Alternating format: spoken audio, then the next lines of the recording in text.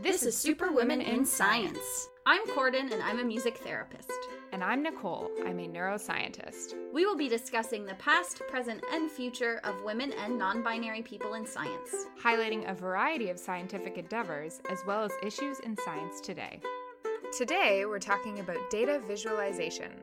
Welcome back to our 16th episode.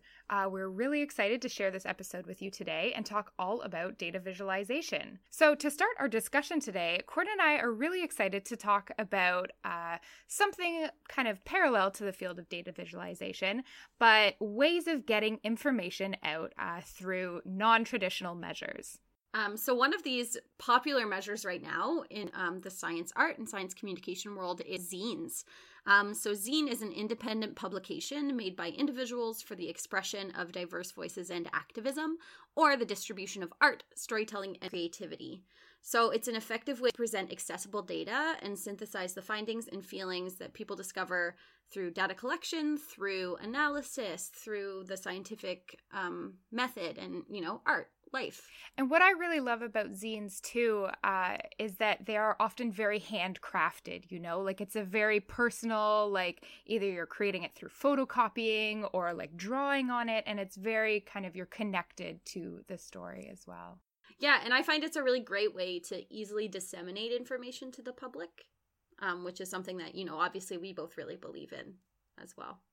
Another reason that we like zines so much is because I actually made one in my master's thesis. So the method that I used is a heuristic self-inquiry, which one of the steps in the process is a creative synthesis of either the data, the analysis, the whole method that you went through. So I decided to create a zine. Like I mentioned earlier, I really love zines because they easily disseminate information to the public. And that's something that, as an artist and a researcher, I believe in really deeply, as well as a scientist and, a science communicator, I guess, is what we're doing now, too. So, yeah.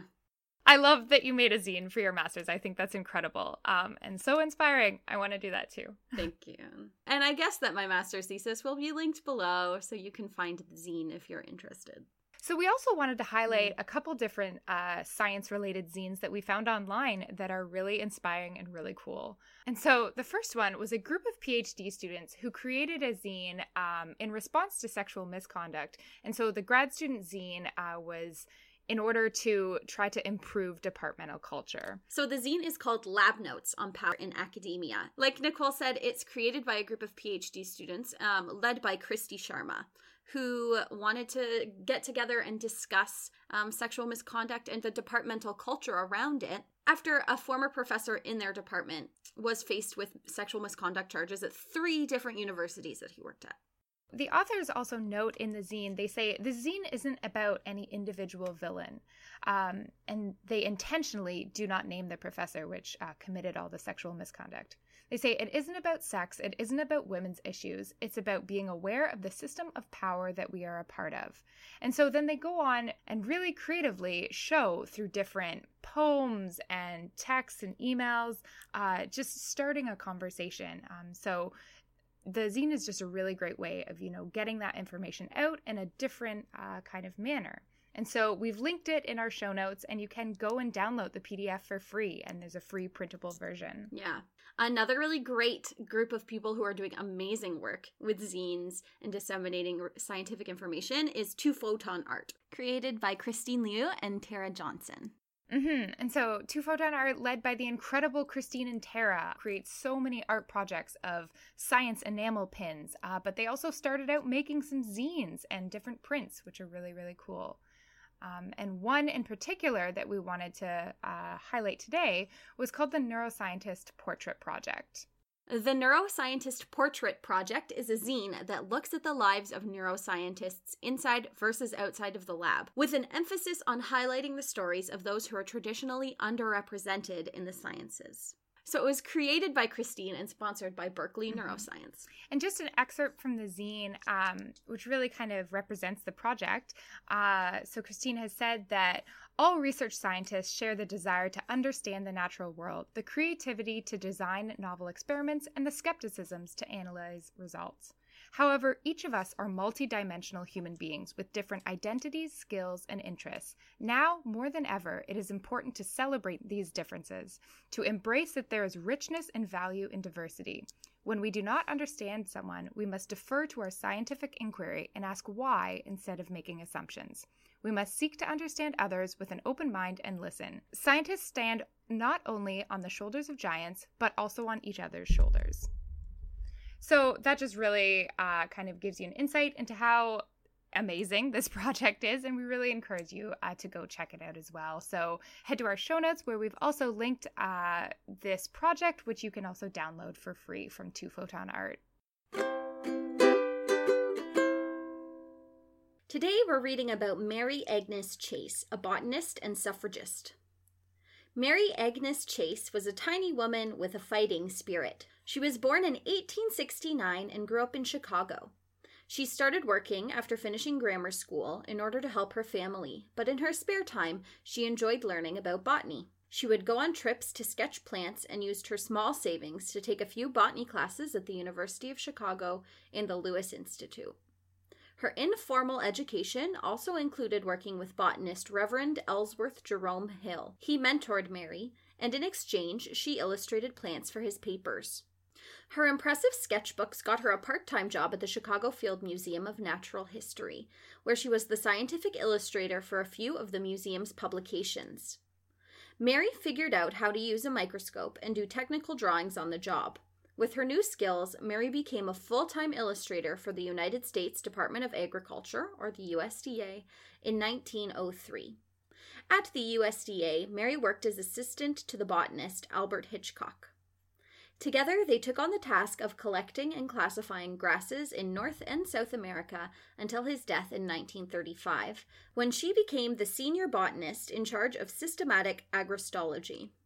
Unlike her male colleagues, Mary was often denied funding to travel, but, not content to just stay in the lab, she traveled all over the United States and South America, even if it meant paying her own way.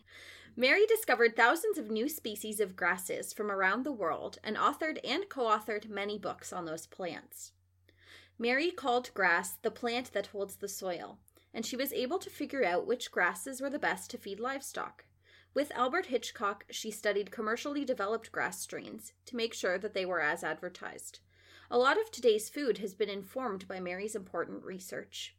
Mary was also a suffragist. She protested for women's right to vote in the United States, even when the USDA threatened to fire her. She bravely participated in the 1918 hunger strike, in which she was jailed and force-fed. Her sacrifices helped gain women the right to vote in 1920.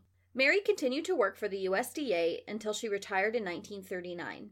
She was an honorary curator for the Smithsonian up until her death in 1963.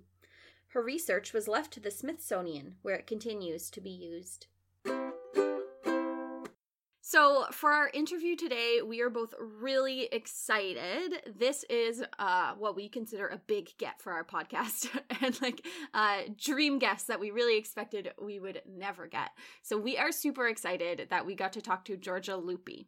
Mm-hmm. Yeah, this interview was a dream come true. Giorgia Lupi is absolutely a role model and just an incredible person in the field of data visualization, and I've been following her work online for so long and have been so excited to see all of her new projects, and to actually get to talk to her was incredible. It also just goes to show that you can email anybody and maybe they'll say yes in the end.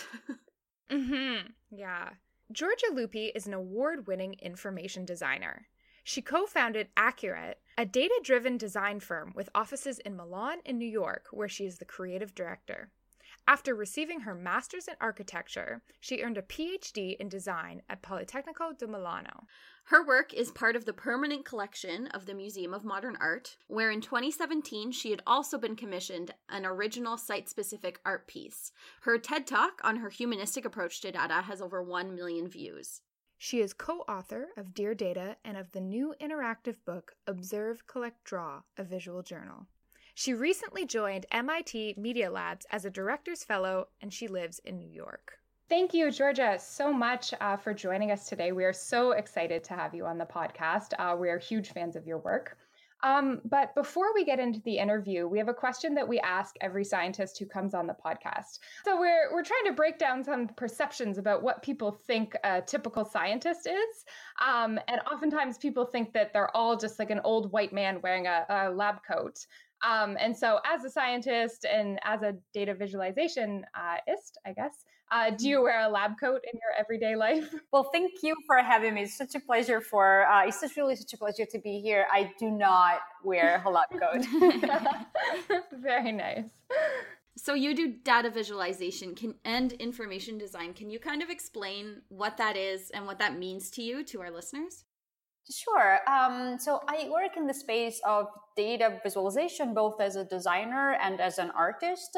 And data visualization is both an art and a science. It is viewed as a branch of statistics by some, but also as a modern equivalent of visual communication. So in general, it is the definition of a set of rules and parameters and techniques to communicate data or information by encoding it as a visual object. It's really the visual representation of data. And this can be done for many purposes, for analytical specific tasks, such as, making comparisons and understanding causality, but also for looking at patterns and understanding the behavior of a large data set, but also for seeing your data as a visual ecosystem as opposed to a tab.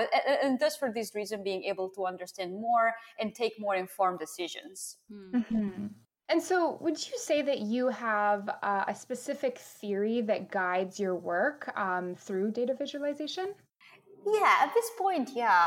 What I say when I describe my practice in research, and then we can go really deeper in that later, is that I am an information designer and artist advocating for what I call data humanism. And at this point, I say that mostly as an artist, primarily I use data as a tool, as a lens to better understand our human nature. That is what interests me as an artist. And so I do so by, let's say, capturing and distilling our personal experiences, our lives, our behaviors, our thoughts, one subject at a time into what we so coldly call data, and then by actively building my data set. And in this way, I use data as a lens to hopefully discover overlooked details or even really grasping some glimpses of humanity that will be missed if you don't pay closer attention through this world of data.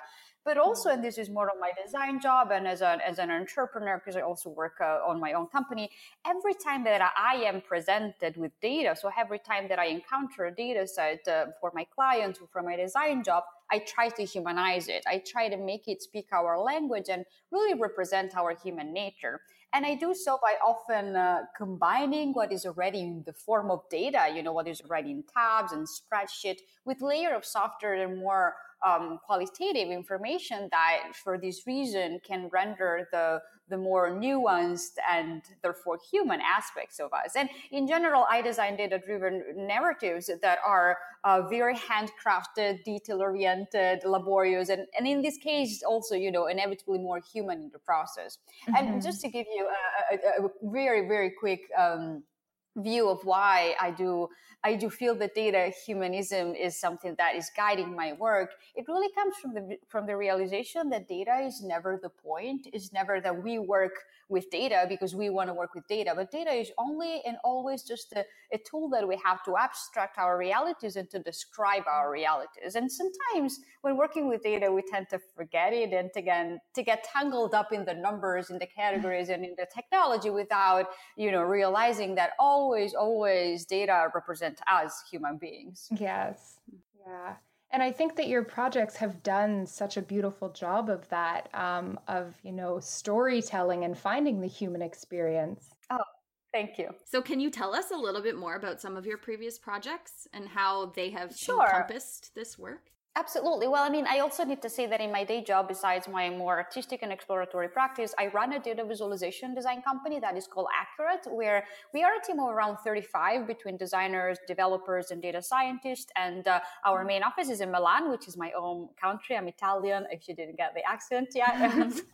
But now also we have a small office in New York where I live. And so with Accurate, we are not expert in any specific field of application, but we do work with a variety of different clients, from clients in the IT, healthcare, finance, and with many nonprofits and organizations. Every time creating tools and visualizations that make data accessible to our clients, both to internal and external audiences, really through data visualization. So this is what I do with my team of designers and developers over the years.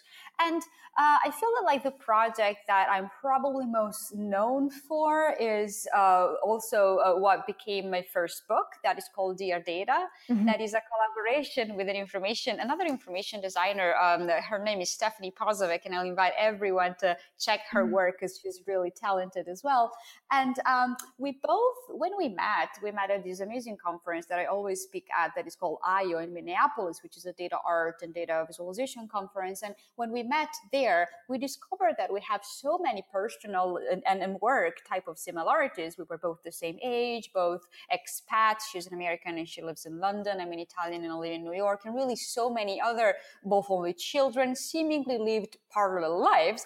But also, most importantly, we both worked with data in a very handcrafted way, preferring drawing as opposed to coding as our entry point to get to know our numbers, and really sketching with data a lot to get close to the natures of the numbers. And we were, really struck by all of that, and we decided to really try to experiment on this more human side of data through around one main question. Is it possible to get to know another human being through data only?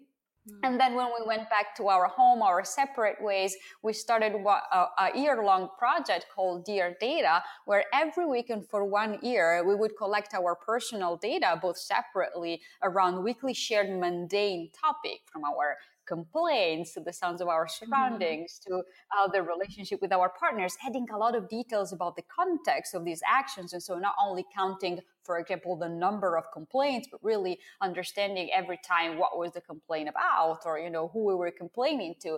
And then at the end of the week, since we wanted to experiment also with this worm technique to visualize data, we would hand drawn our visualization of our weekly data into a postcard, where the front would be the data drawing and the back would be the address of the other person and the legend. And we would send this postcard back and forth from London to New York, and to New York, and from New York to London for 1 year, really painting over 52 weeks and 52 topics, a portrait of the other person through this like worm and very analog data. And I feel that this is a project that also shaped, and that was like back in 2014, what now I call data humanism, and it really changed my perspective of data. Also because the project has been incredibly well received, and it got pretty viral for like outside the data community as well, which is something that made me realize that really data is not interesting or boring or big or small per se, but it's all really just a medium that we have to talk about our lives. Yeah, that's a really beautiful idea. I think often we think that data is like stuck just for statistics and like a small group of experts. And I think that your data was a really great way of showing how you can incorporate it into your everyday life, and it can inform you and inform your friendships. And it's like really a personal practice just beyond like a big data type idea. Yeah. In line with like these theories that are guiding your work, what's the motivation behind like these projects that you take on, and what motivates what you're currently working on, and also where you're interested in going in the future? Yeah, that's such a good question. I over time I realized that I'm really mainly motivated by two things that are, first of all, creating. I mean, I feel that I don't know if I know what my life purpose is, but I know that I do take a lot of pleasure in creating and making things that then are out in the world. And not necessarily for, let's say, visibility purpose, but really for knowing as a human being that I'm making and I'm experimenting. And for me, then besides my day job that is still working with data visualization, but more directing a team of people and working digitally most of the time, still the making in a very analog way and more crafty way, it gives me really, really a lot of pleasure. And then as a human being, again, I've always been endlessly fascinated by our human nature, by what makes us who we are, what makes us tick, what our obsessions and passions are, and how we interact with each other, and how we investigate our minds. This is something that, I mean, even with my friends, I could go on and talking forever.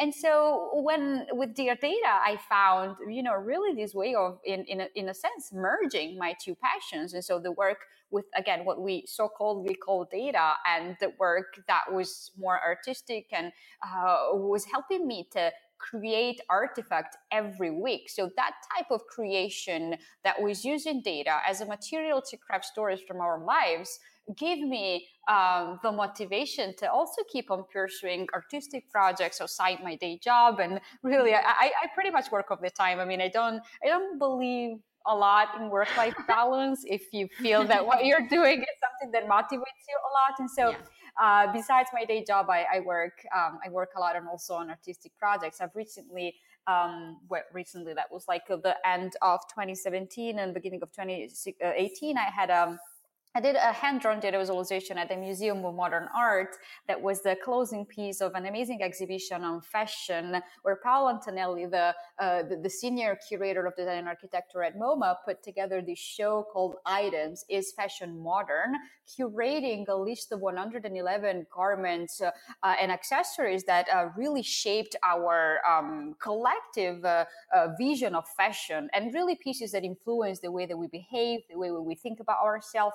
And even there, and I'm getting, I mean, this is an intro to get to the sense that I'm really pretty much always working. Even in that piece, I really didn't have any data, but I went to read the list of the 111 items and all of the curatorial material that was put together for the show.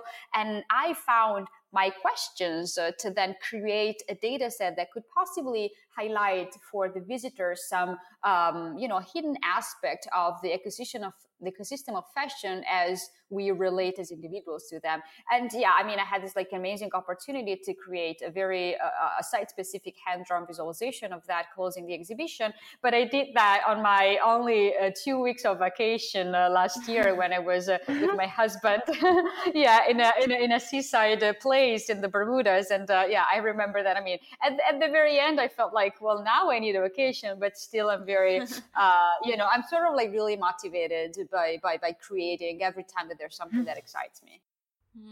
What has your journey looked like through the field of data visualization? Well, it depends on how far back in time we want to start, because I realized, and this is like in retrospect, that I've always been a data collector. When I was a kid, like 3, 4, 6 years old, I would spend a lot of time in my grandmother's seamstress. She was a seamstress, so she had a tailor shop, and I would reorganize all of her buttons, ribbons, and threads into colors and sizes and categories. That then I would also like draw a tiny label to illustrate to her how she could read my organization. I mean, that drove her crazy because she had her own very organized way to have her all of her possessions. But that to me was really a lot of pleasure. And I remember that I really started to get interested in how by sizes, by colors, and by different features. So for example, if a button had 2 holes or 4 holes, we can categorize things and make order and make sense. And so, and then at the same time, I've always been very, as most kids are, I was always drawing. I really was always drawing. So I feel that already there was this 2 component. And then when I studied for college, I didn't know that data visualization was a thing. And even back in Italy at this time, I just, didn't know that data visualization was even a discipline. So my master is in architecture. That again was a sort of like a non-choice, because I didn't know what I wanted to do, but I knew that I wanted to merge the need for numbers and scientific organizations to my need for expressing myself creatively, and architecture at the time felt the right way to do. But then, as I was studying, I was much more interested in, for example, all of the areas of studies of architecture that dealt with urban mapping. And so the level of the city, and using really the city as a lens of information, about all of the things that were happening there. And even my master thesis project was definitely an information design project. And without getting into the depth of what I did after, but then I got very interested in the representation of information. I worked at a different interaction design firms, until I finally started my data visualization design company with 2 partners. And then I also studied for my PhD as I was already starting Accurate. So again, really pretty much working and study 24/7. I studied my PhD exactly in communication design on a specific lab in Milan Politecnico that focuses on data visualization. And after that, again, I feel that in the very beginning, everything, even with Accurate, was very manual, and we would work on mostly editorial projects. Then as we started to hire developers, we started to work on more interactive experiences and tools.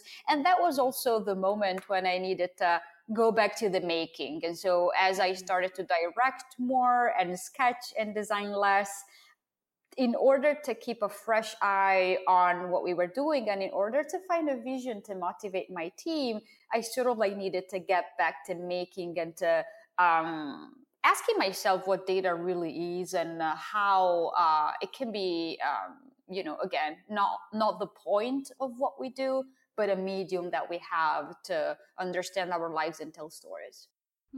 So it sounds like you've had quite the, I don't know, not a straight line path for sure to get to where you are. And so I'm wondering if you have advice for someone who is interested and maybe following in your footsteps and is interested in the field of data visualization, what your advice would be to somebody starting in this field. Yeah, well, now there are many universities that integrate data visualizations as part of their courses, both on the design field and on the computer science field. So I'd say that there are actually right now really places where you can study to become a data visualization designer. But I would also suggest everybody who's interested to start making things, to start incorporating data, even small data in their observations, in their graphic design projects, and start to create little rules on how to use any type of quantitative parameter as an element to inform visual representations. I also always really suggest to make space for personal projects. We're all busy, but I would really encourage anyone who can make the time, not find the time. This is something that I borrow from my friend and another very, very talented podcast interviewer, Debbie Millman. She runs the Design Matters podcast, and she always say that we need to make the time and not to find the time, which I find really interesting.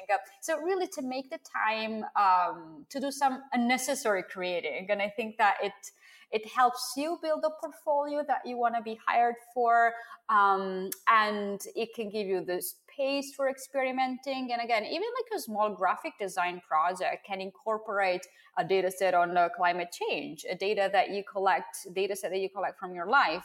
You can really start small. And well, our next book that will be out in the fall, and this is not for making promotions, but it's to say there are so many of these type of resources that you can look at. Our next book, it will be a journal for people to learn small how to work with data in a creative way without being a statistician or a programmer or even a designer or an artist. And in general, there are, and we can talk about the pioneers in our field, but now on the most contemporary side, there are amazing Skillshare classes. So for example, by Nicholas Felton. There's another podcast that I would recommend everybody to listen to that is called Data Stories. You can look for Alberto Cairo's books and tutorials. And in general, I would also say, look at data visualization artists and designers that inspire you and really dig into their work, understand how they use data to make art and design projects, and then just start making. I love that answer too, because it's so open, right? Really anybody can start somewhere. It's wonderful. Absolutely. What are your hopes for the future of women in data visualization? I have to say that our field, data visualization, being not so strictly scientific, already sees a lot of women succeeding, and there are many women among the top data visualization people in the world.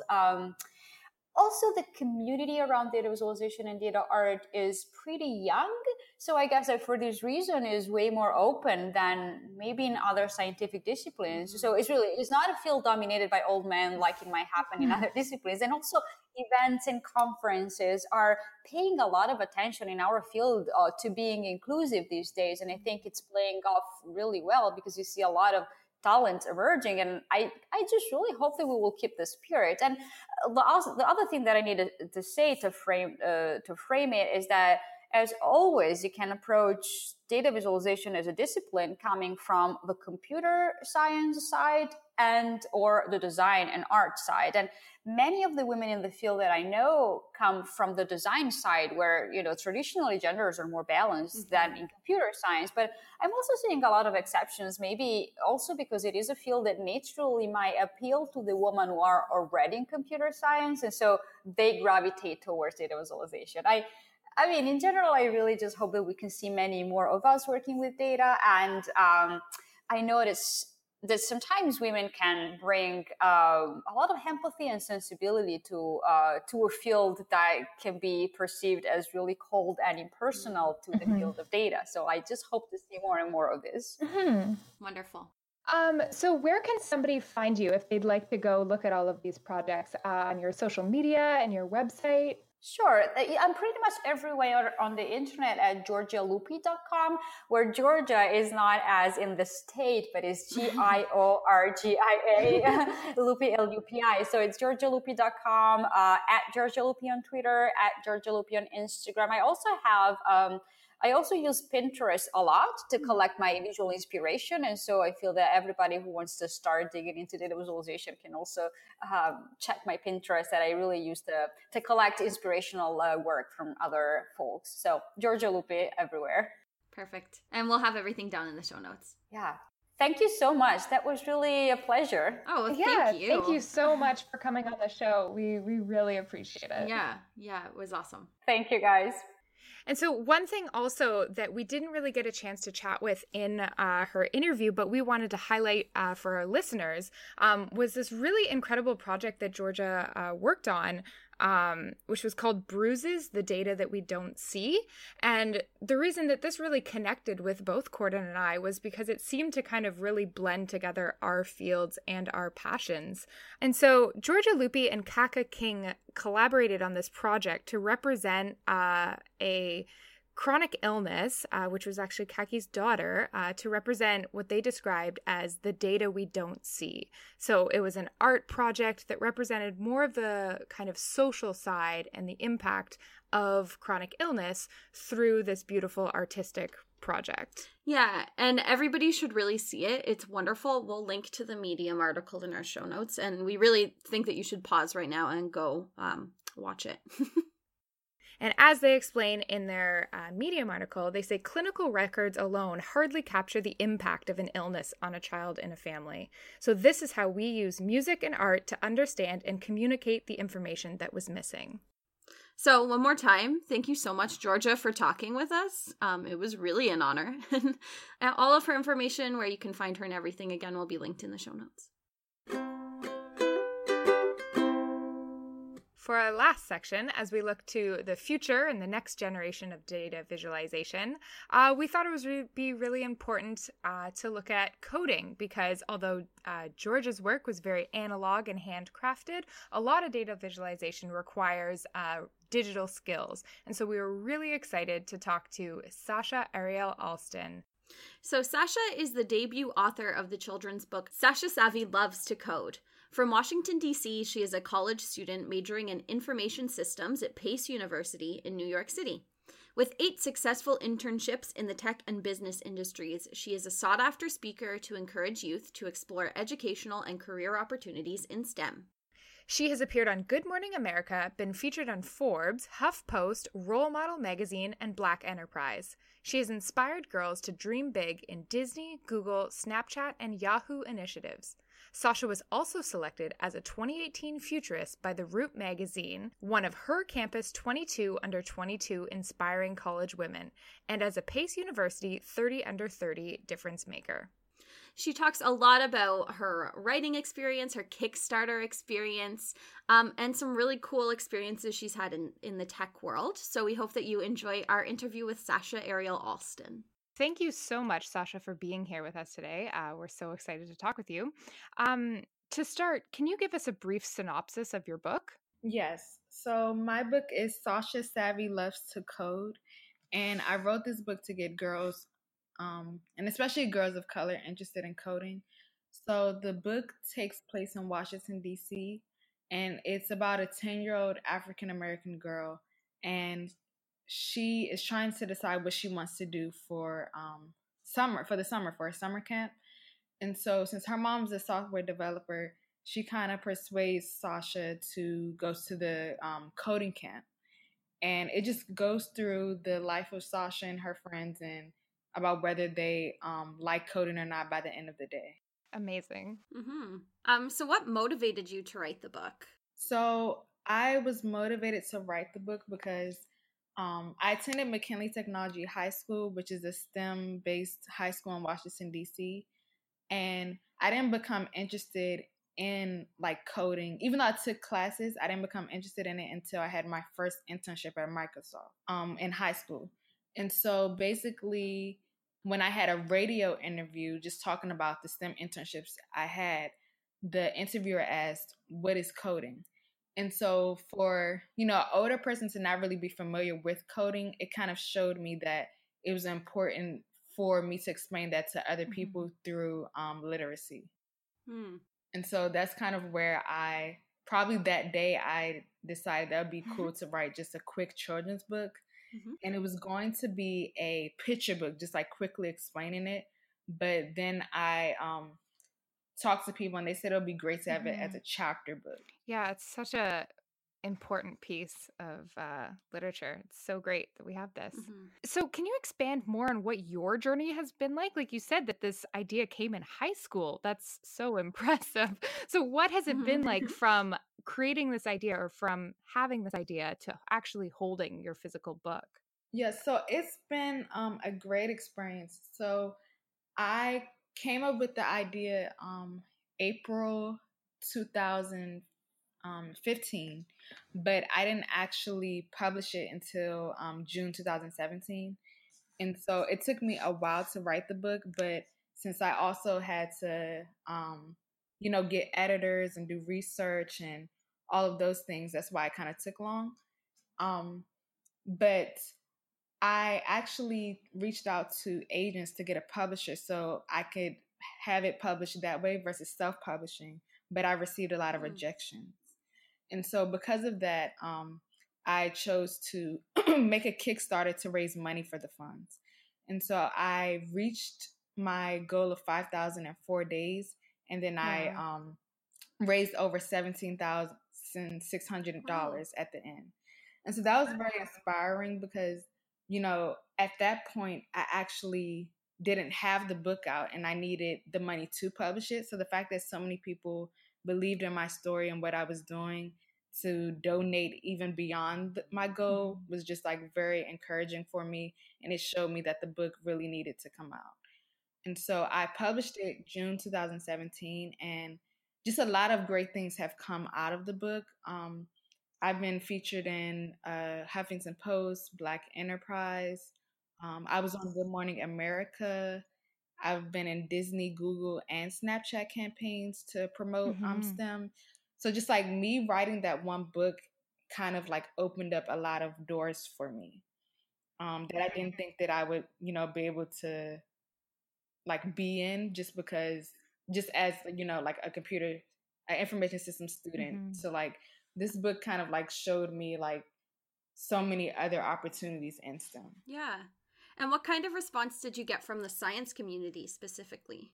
I haven't received that much recognition for science specifically, but more so technology, just because it's all under STEM, like people are just interested in general, but I've received like just much more things from tech related people. And so when I put the Kickstarter on LinkedIn, a lot of different people from Google, um, Facebook, Instagram, like all of the major companies, Apple, they've reached out to me, and even some of the people donated as well. Wow, that's awesome.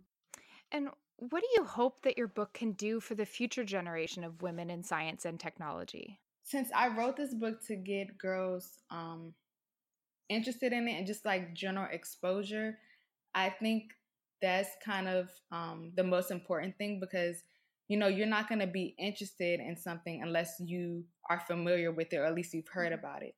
And so me just kind of like exposing them to this field kind of shows them that this is something else that they can do, whether it's science, technology, engineering, or math, like just kind of giving them another option versus just general things of like being a doctor or a lawyer. Another great thing about the book is that in March of this year, it will be translated in Japanese.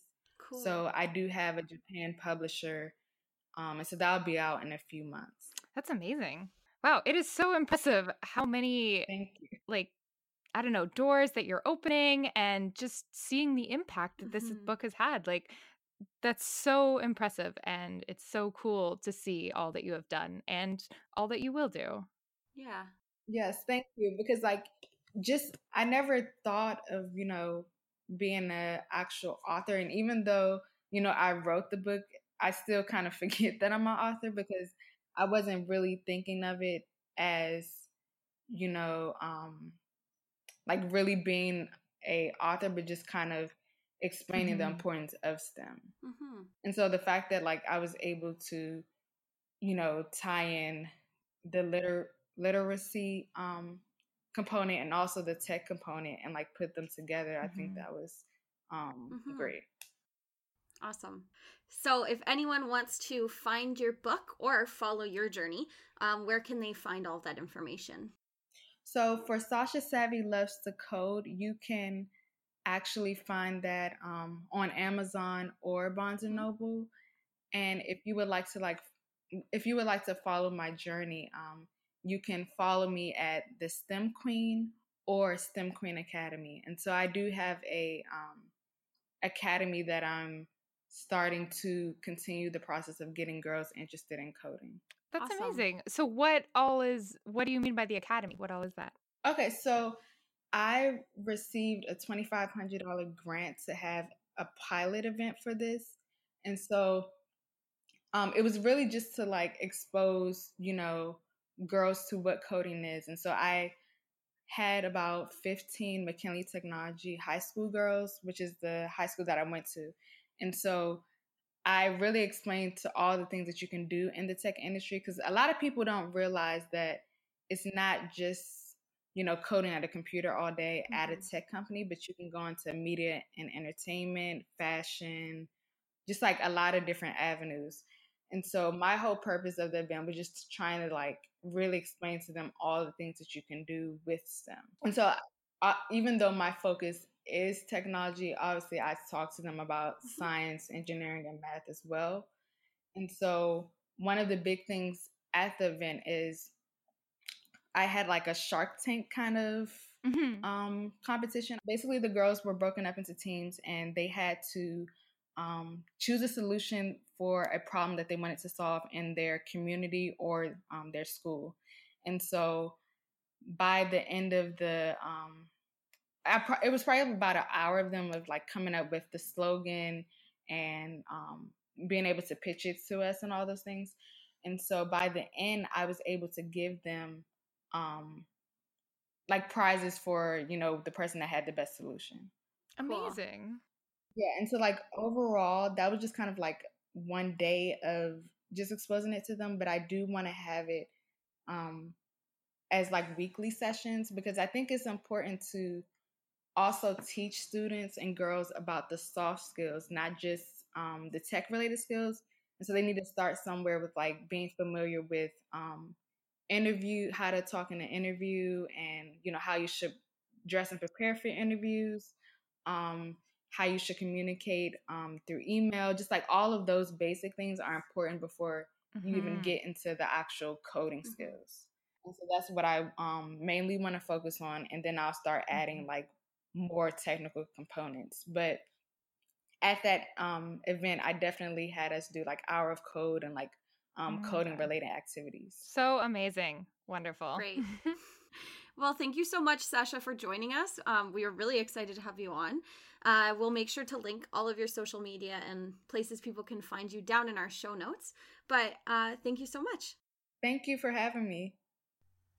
So one more thing before we go, because I always like to tack something on at the end of our episodes, but we have a very exciting announcement. So anyone in Ottawa, Ontario, or the surrounding area, make sure to check your calendars, because on Saturday, February 16th, Nicole and I will be doing a live podcast recording at the Canadian Museum of Nature. We are super excited to work with the museum. We're going to be talking to a lot of the women scientists that work right there at the museum. So if you are interested, be sure to follow us on all of our social media, where we'll be posting a lot more information and updates. And we hope to see you there. Thank you so much for listening to the Superwomen in Science podcast. Just a reminder that we're reading from Rachel Ignatowski's book, Women in Science. A huge thank you to our amazing guests, Giorgia Lupi and Sasha Ariel Alston. Make sure to follow us on SoundCloud or iTunes to hear our podcast. So search us in the podcast section, download, rate, and subscribe. And leave a review if you really like us. You can find us on Twitter at SuperwomenSci, on Facebook at Superwomen in Science Podcast, or on Instagram at SuperwomenScience. A transcript of this episode and every episode can be found on our website, superwomeninscience.wordpress.com. You can also find all the links that we put in the episode as well on the website. So tweet us if you're a data visualization scientist, or if you'd like us to talk about your field of science. Thanks, everybody. Sophie. Really busted my butt here, dude. So, Georgia, what are your hopes for the future of women in data One more time, sorry. For our last section, when we look to the future of data visualization... I'm so sorry, friend, I said visualization. Wait, something's wrong. Stop. Sophie, this is not the time. Sophie. Sophie. Sophie. What are you doing? I'm reading. I'm gonna read to you then. Fine. Keep that one just for myself. I also started like scratching my body while I was talking so you can like hear the noise. Okay, I'm sorry. Underrepresented. Ooh. Mary discovered thousands of new species of... Sophie. What are you doing? I'm recording. Sophie. Some cat ASMR. Okay, can you give me 2 minutes and I'll come pet you? 2 minutes. 2 minutes and I'll come pet you. You gotta get away from the microphone. No one wants to listen to your butt. So it was oh my god. Okay, so I'm afraid about this Italian coming up. So white women, the right. I did a buy that like had vibrato. MMT. It kind of sounds like a world wrestling like acronym, you know? Oh no, friend, are you still here?